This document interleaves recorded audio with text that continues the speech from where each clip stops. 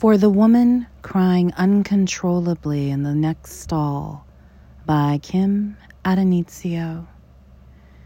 If you ever woke in your dress at 4 a.m., ever closed your legs to a man you loved, opened them for one you didn't, moved against a pillow in the dark, stood miserably on a beach, seaweed clinging to your ankles, paid good money for a bad haircut, backed away from a mirror that wanted to kill you, bled into the back seat for lack of a tampon.